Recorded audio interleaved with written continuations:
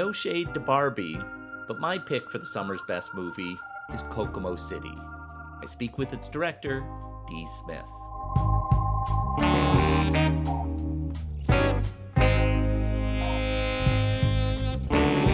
I'm Tom Powers, and this is Pure Nonfiction. Before we go further, I want to say, if you're someone who listens to podcasts with children around, maybe while you're cooking or on a family drive, thank you for bringing that exposure to young people. But this episode, there's an explicit rating for a reason. Maybe you want to listen first on your own and then decide.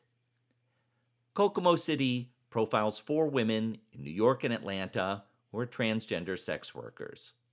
The filmmaker Dee Smith gives them a safe space to share stories that are raw, hilarious, harrowing, and inspiring all at once.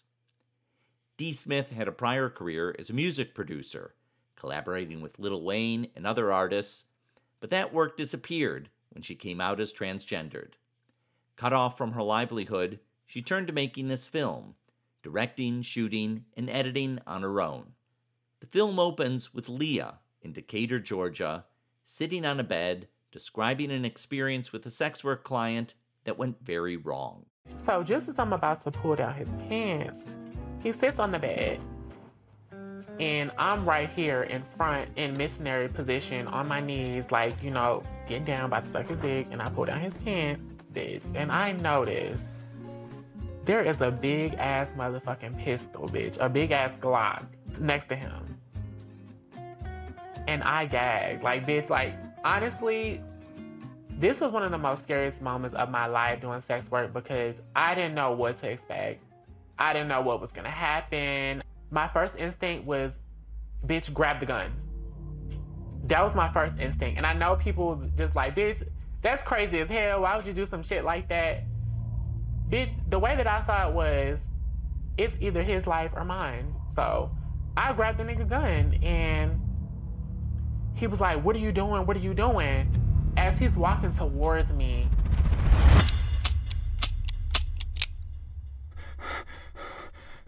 I click the gun, but I notice it's not going off, bitch. So I'm like, bitch, what the fuck is going on, ho? I'm just clicking this gun, trying to get it to go off.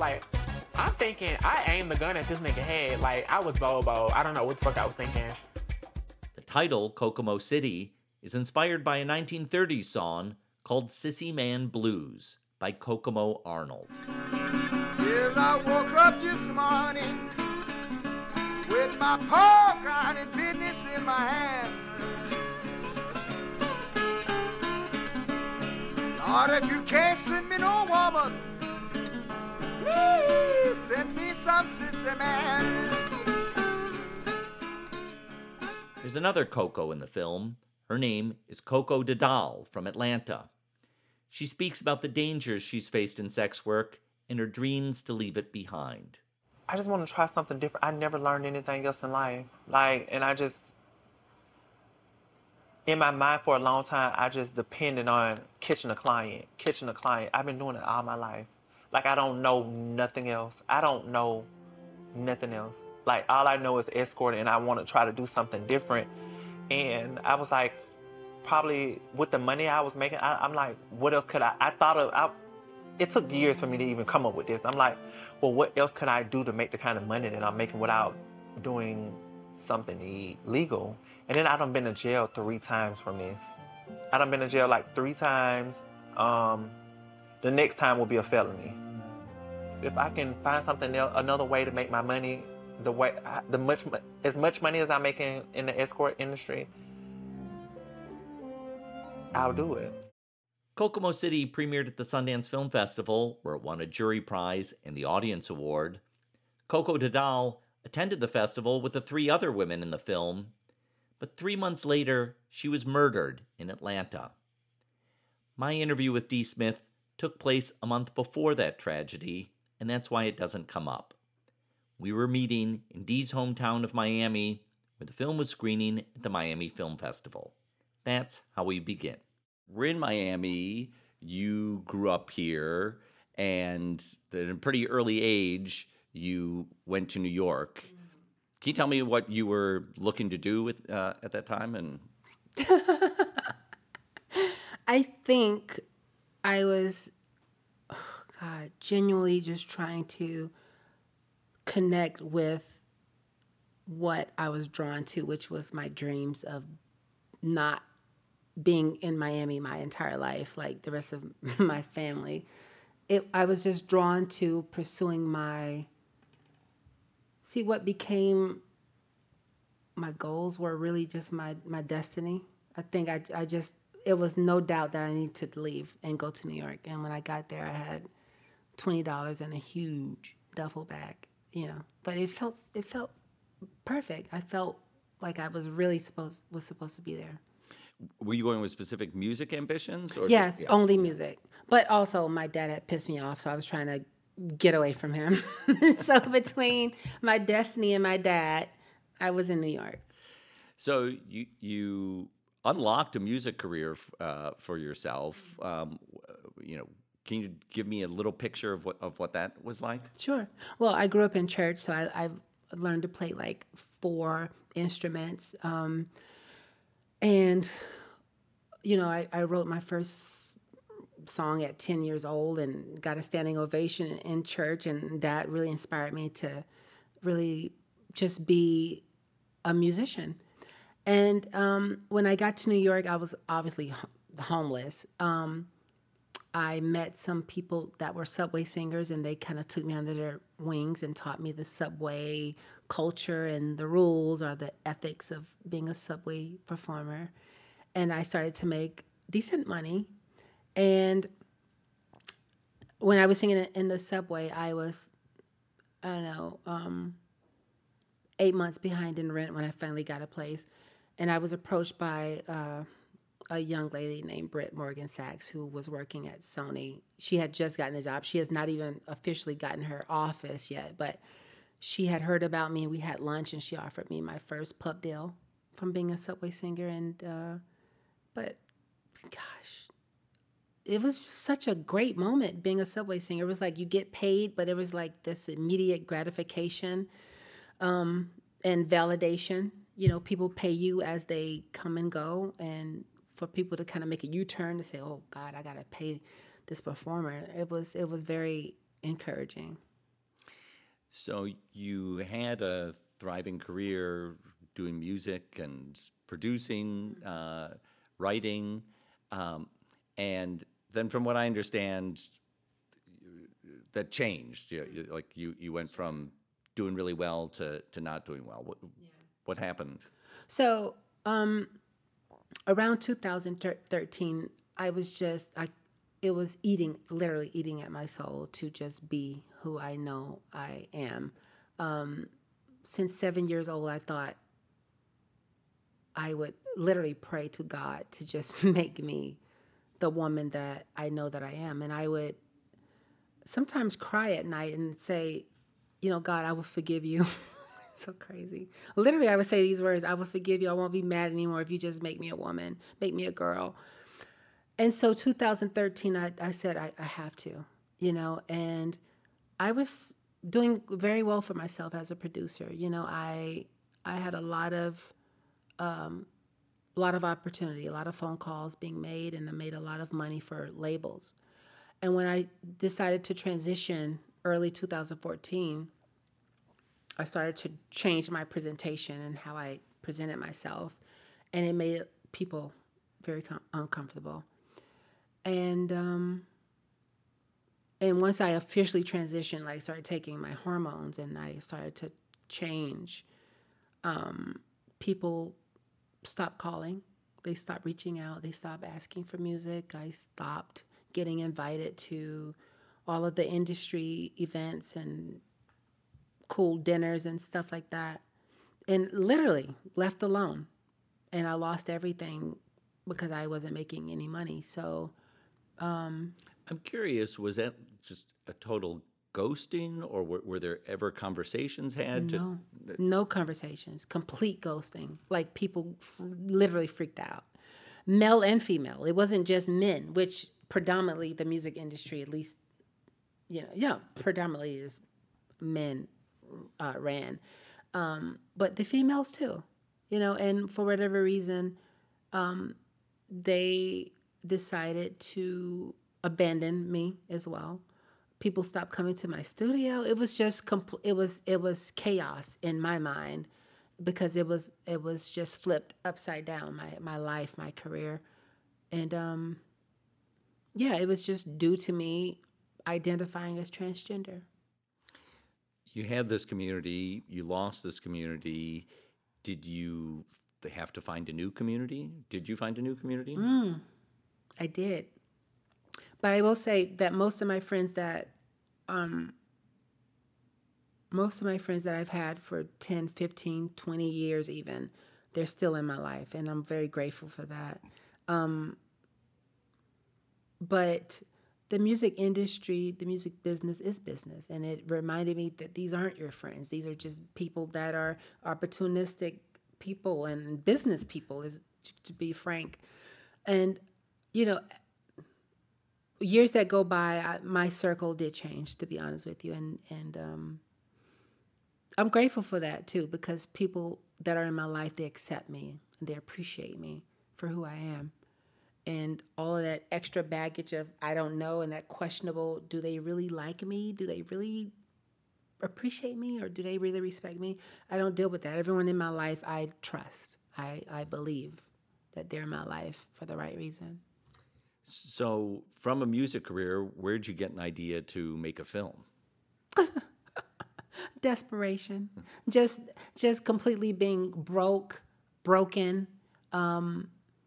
Did you feel like the music business for a while was just closed to you? Well, I felt like I was discouraged. I wasn't inspired anymore to like place records, meaning, pursue artists and their A&Rs to say, hey, look at me, take my record. This is great. I think this would be great for such and such, It was draining. It's draining. Here I am literally sleeping on floors in the East Village and sleeping on, people's couches with no privacy after, being nominated for Grammys and having multi-platinum plaques and Billboard #1. It was traumatizing, to deal with the fact that this is no longer my reality. The reality is you're transgender and not everyone accepts it. So there you go. But you're the editor, so it's perfect. I forgot your question. So I was asking about the idea for the film. Like, how did you then? Oh yeah, desperation. So I'm sleeping on someone's floor that was helping me, quote unquote, helping me, and shortly before the pandemic happened, I don't know, there was this thing happening in New York City. I don't know how to explain it, but I took my camera on my phone, my iPhone, and started, taking pictures, photographs around the city of things that I thought were interesting, which probably weren't interesting to most people, but I would shoot them in black and white. It would just be really more or less me capturing compositions of images, more or less than the images themselves. It wasn't the subjects that I was interested in. It was just an artistic thing, just me capturing the composition of what I was seeing. And I would do that, and people would go, damn, you should post this. You should put this on YouTube. You should make a montage. And I was like, really? Well, damn, maybe I should do something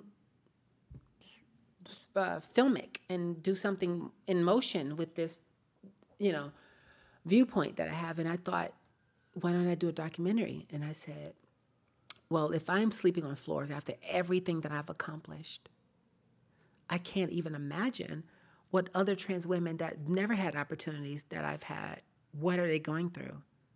If it was so easy for the music industry and people to just dismiss me and trivialize my existence, my gift, what in the hell are the other trans women going through? And that inspired me to say, well, sex workers, right? That was a commonality that we had, just being overlooked and dismissed. And that's where I was inspired to do Kokomo City. When you were setting out to do this, were you thinking about ways you want to do this differently than maybe you've seen other films? Absolutely. Oh my God. That was the easiest part. I mean, Like, what did you know you didn't want to do? I did not want to shoot a trans woman sitting in front of a brick wall, sitting on a stool, talking about her trauma. I did not want that. I did not want statistics of how many trans lives were taken.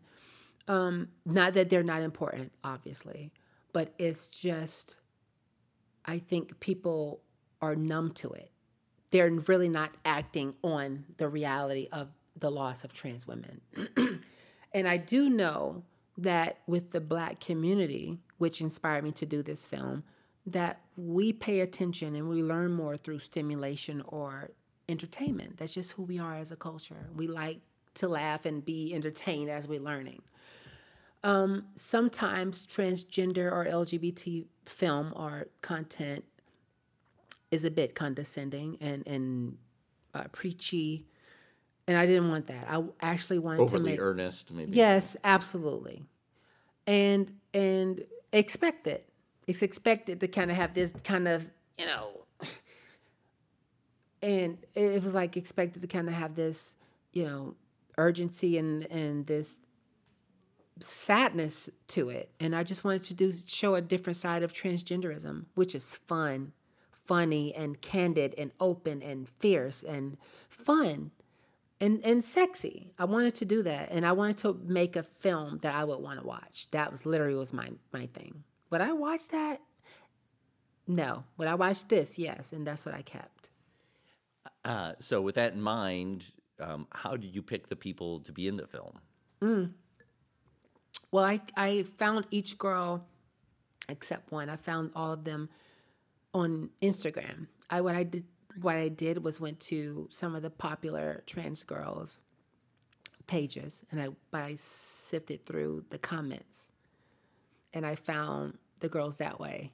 And it led to one thing and led to another. One girl I found, like Leah, I found her on YouTube randomly, and I just fell in love with her personality and her transparency. I was obsessed. Honestly, it was refreshing.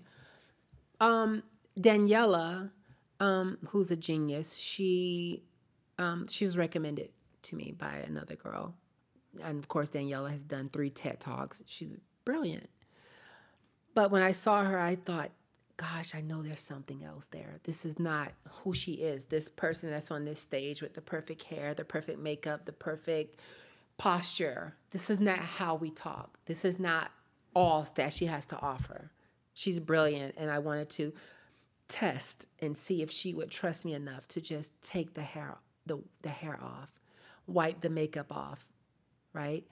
And talk as you speak with your friends, with your family, with your cousins, with your boyfriend. Give me that. Can you trust me to do that? And she did, and it became quite brilliant in the film. Was she ready to go there from the get-go, or did she Absolutely. need convincing? Nope, she didn't need convincing. She was ready to.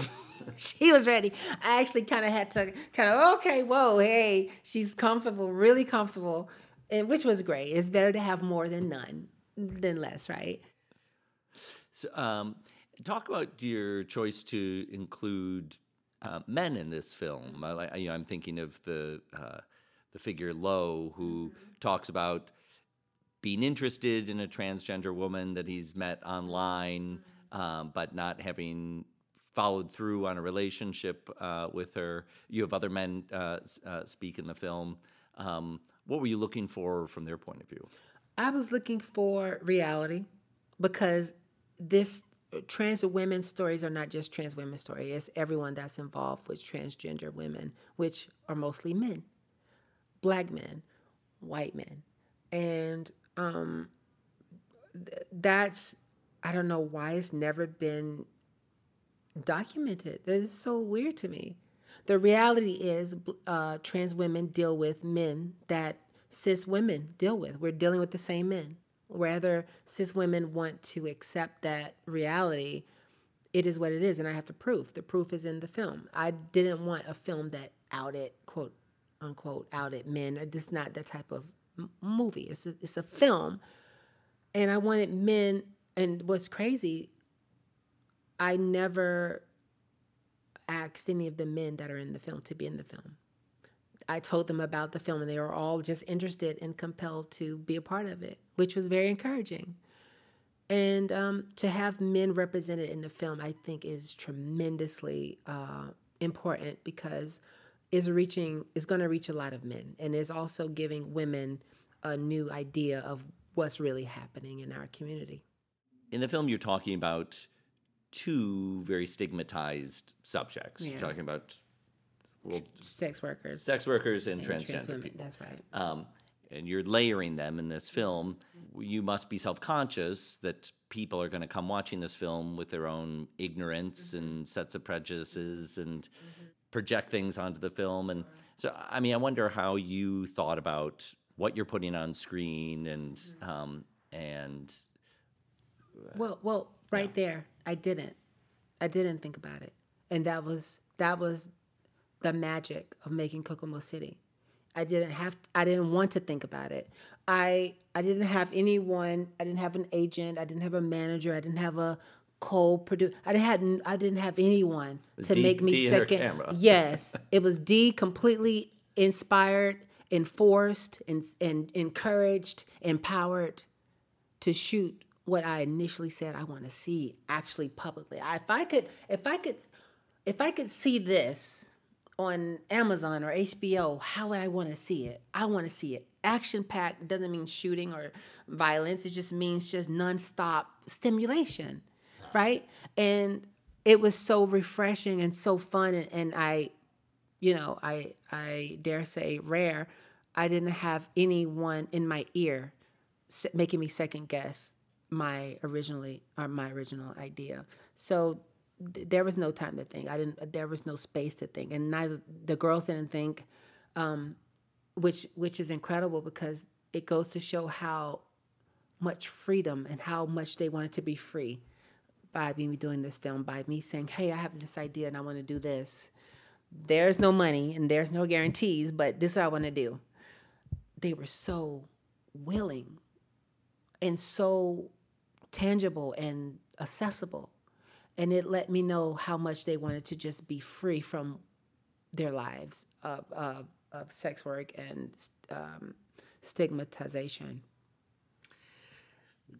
Occurs to me that sometime in the timeline of making this, about a year and a half ago, is when the Dave Chappelle Netflix show came out, The Closer, where it was very controversial for the way he was talking about transgender people. And one of the things that people really took exception to is he was almost equating transgender people with white people, and seemed to be negating a black transgender experience.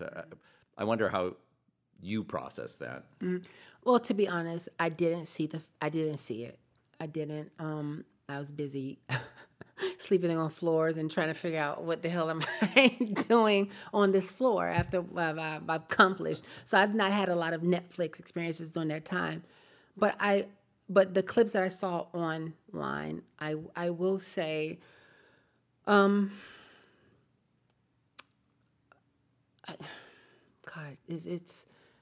it's tricky. I wasn't angry at anything he said. The only thing that was a little alarming, concerning to me was the timing.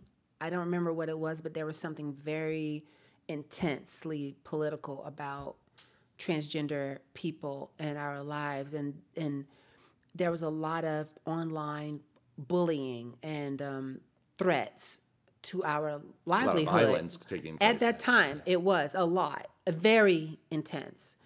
And I remember, why would Netflix decide to release this right now? That was my only thing. Things that he was saying, I'm not gonna say I was okay with, but it didn't bother me. Like, I laughed at some of the things, and a lot of us trans women, we laugh at those very same things, and it's hypocritical of us to attack a comedian that's saying the same thing that we laugh at and we say and we joke about, to attack him. But I just think timing wise, it was hard. It was hard, but I have nothing against him. In the film, you seem to take a kind of a deliberate approach to nudity in the film, and nudity around transgender representation is often sensationalized or played for shock value or so. I wonder how you were thinking about nudity in your representation. Well, it was very important that I showed that. And Dominique, who showed full frontal nudity, I asked her a couple days before I filmed her, before I interviewed her, and said, my intentions are to film you and to interview you, but I want this. And this is why I want this. And Dominique particularly was a porn actor, star, whatever have you, and she was quite popular. And she's done it for a long time. And when I asked her in the privacy of her home to do this, there was a little pushback. There was the only time in this entire process with all the girls, that even her, that I got a little pushback. She didn't say no, she was just questioning it. And I think at some point she even questioned my intent, which made me defensive and made me, because I didn't want her to feel that way at all. But it was very important that people see true transgenderism, breast and a penis. Most of us, that's most of our anatomy. And I want to, not that one clip would normalize our bodies, but it's a start. It's like if cis women could do it, why can't we? We want to be normalized and we want to be humanized, but we allow these fortresses to be built around us that make us not human and not humanized, and people are afraid to talk to us, are afraid to, discuss things with us. I wanted to kind of like shake that up a little bit. So I explained to her, wow, it's interesting to me that you're able to do porn and you're comfortable with that, and there's hundreds of videos of you doing that, or if all of your private parts. But here's a trans woman as a director in your home, only us, the safest opportunity, and you're questioning it. That's exactly why we need to do Kokomo City, even for you, because you've been taught to be ashamed of this. So I say, okay, well, I meet you halfway to make this less sexualized for whatever freak is out there that's going to sexualize you being in your truth. Grab that sage. Let's burn the sage and make it completely spiritual and and she did it. And that's why that frame was a lot shaky, because I was just trying to film it, get it done before she changed her mind.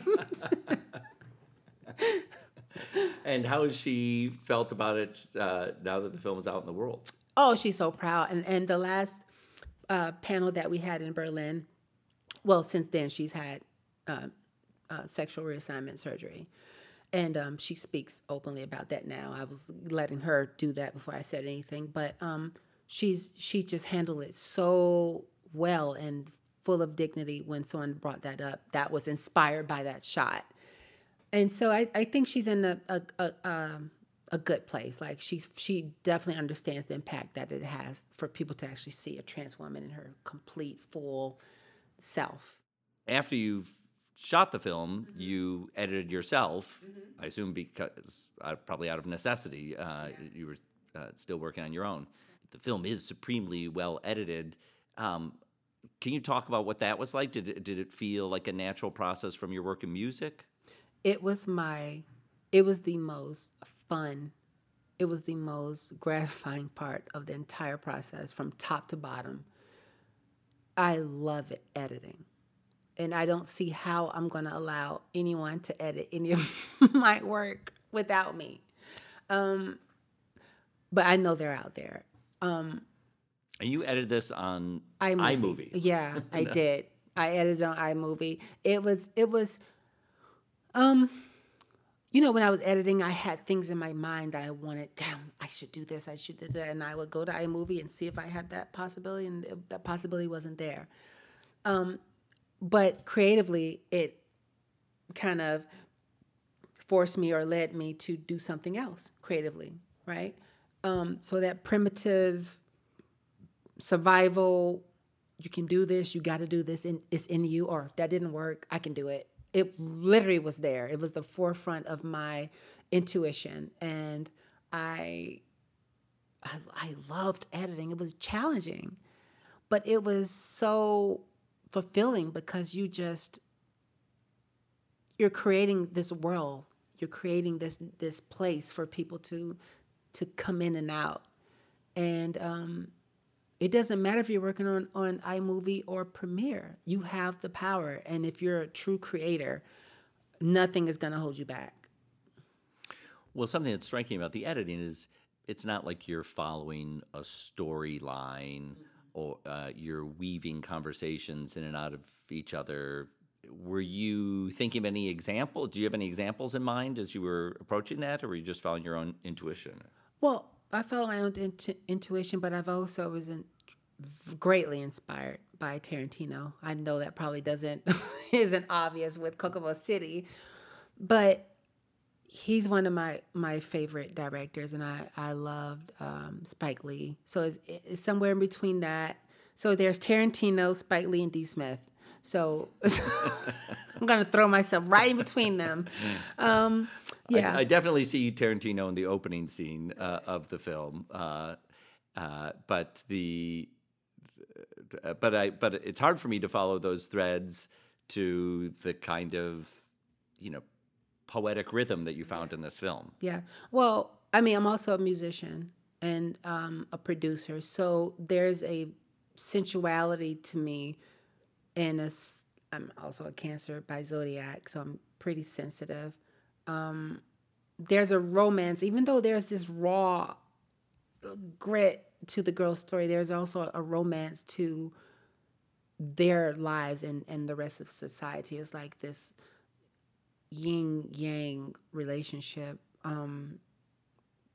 When they were telling their stories, I just heard beautiful music, because it was beautiful to me that they were able to trust me. And the music was inspired by that process, that damn, they're not wearing, all this fancy hair. They don't have a glam squad. There's no gowns like people just expect from trans women.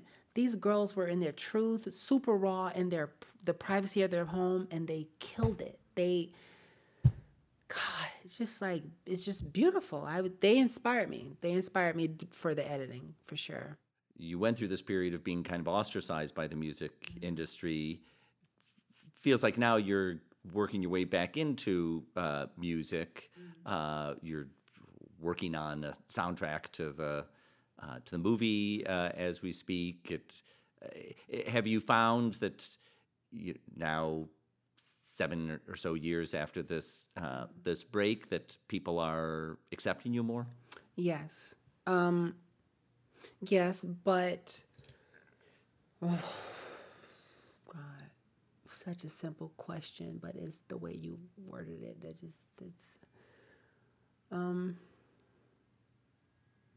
it's still work. I still have to explain to people where I am right now.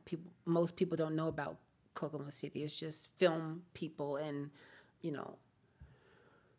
and a lot has happened. A lot has changed in the 8 years that I was ostracized or, blacklisted out of the business. A lot of progress. A lot of things have happened. And everything is about timing. When I talk to certain artists, I can't be as transparent or abrasive with every artist. I have to be mindful of who I'm talking to. So like for the soundtrack, I just recorded CeeLo Green, and for example, and he's extremely excited from what he's heard so far. And there's a lot of other very important, iconic artists that I'm also working with. And I think just being in the room with these people and them knowing that, no, I'm not trying to have sex with you. I just want to make great art. And I think they're really as far as I'm concerned, for me, they're opening up. They're understanding who I am. And, you have to be patient. I don't have a blueprint of how to do this. There's not too many trans women that have done this, if any. So I can't call someone, hey, how'd you do this? I have to just use my humanness and say, what feels right, not to downplay who I am, but just be a little bit more patient and understanding. So this worked so far.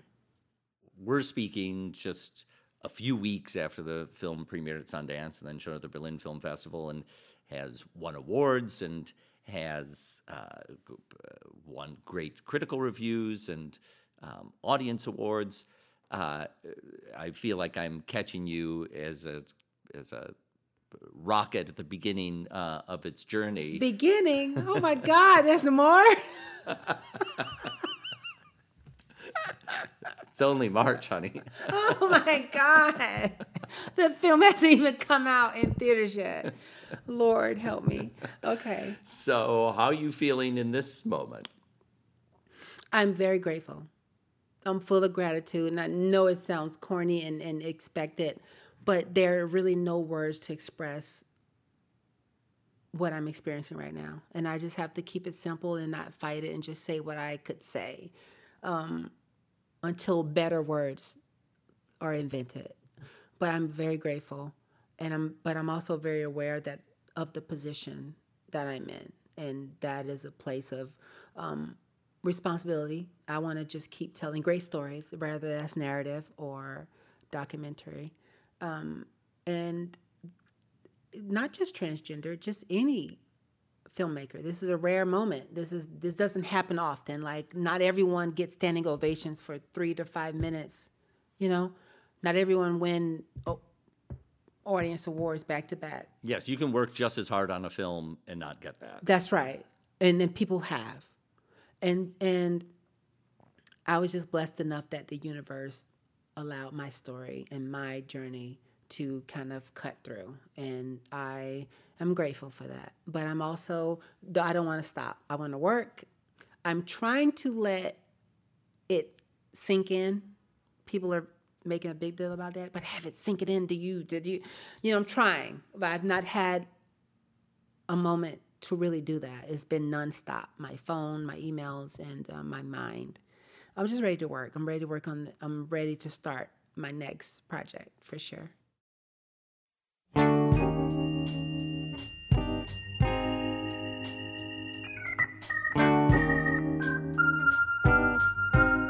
want to thank Dee Smith for speaking with me.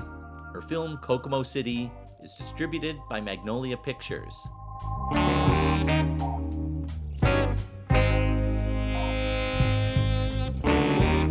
I hope you'll subscribe to Pure Nonfiction's email newsletters.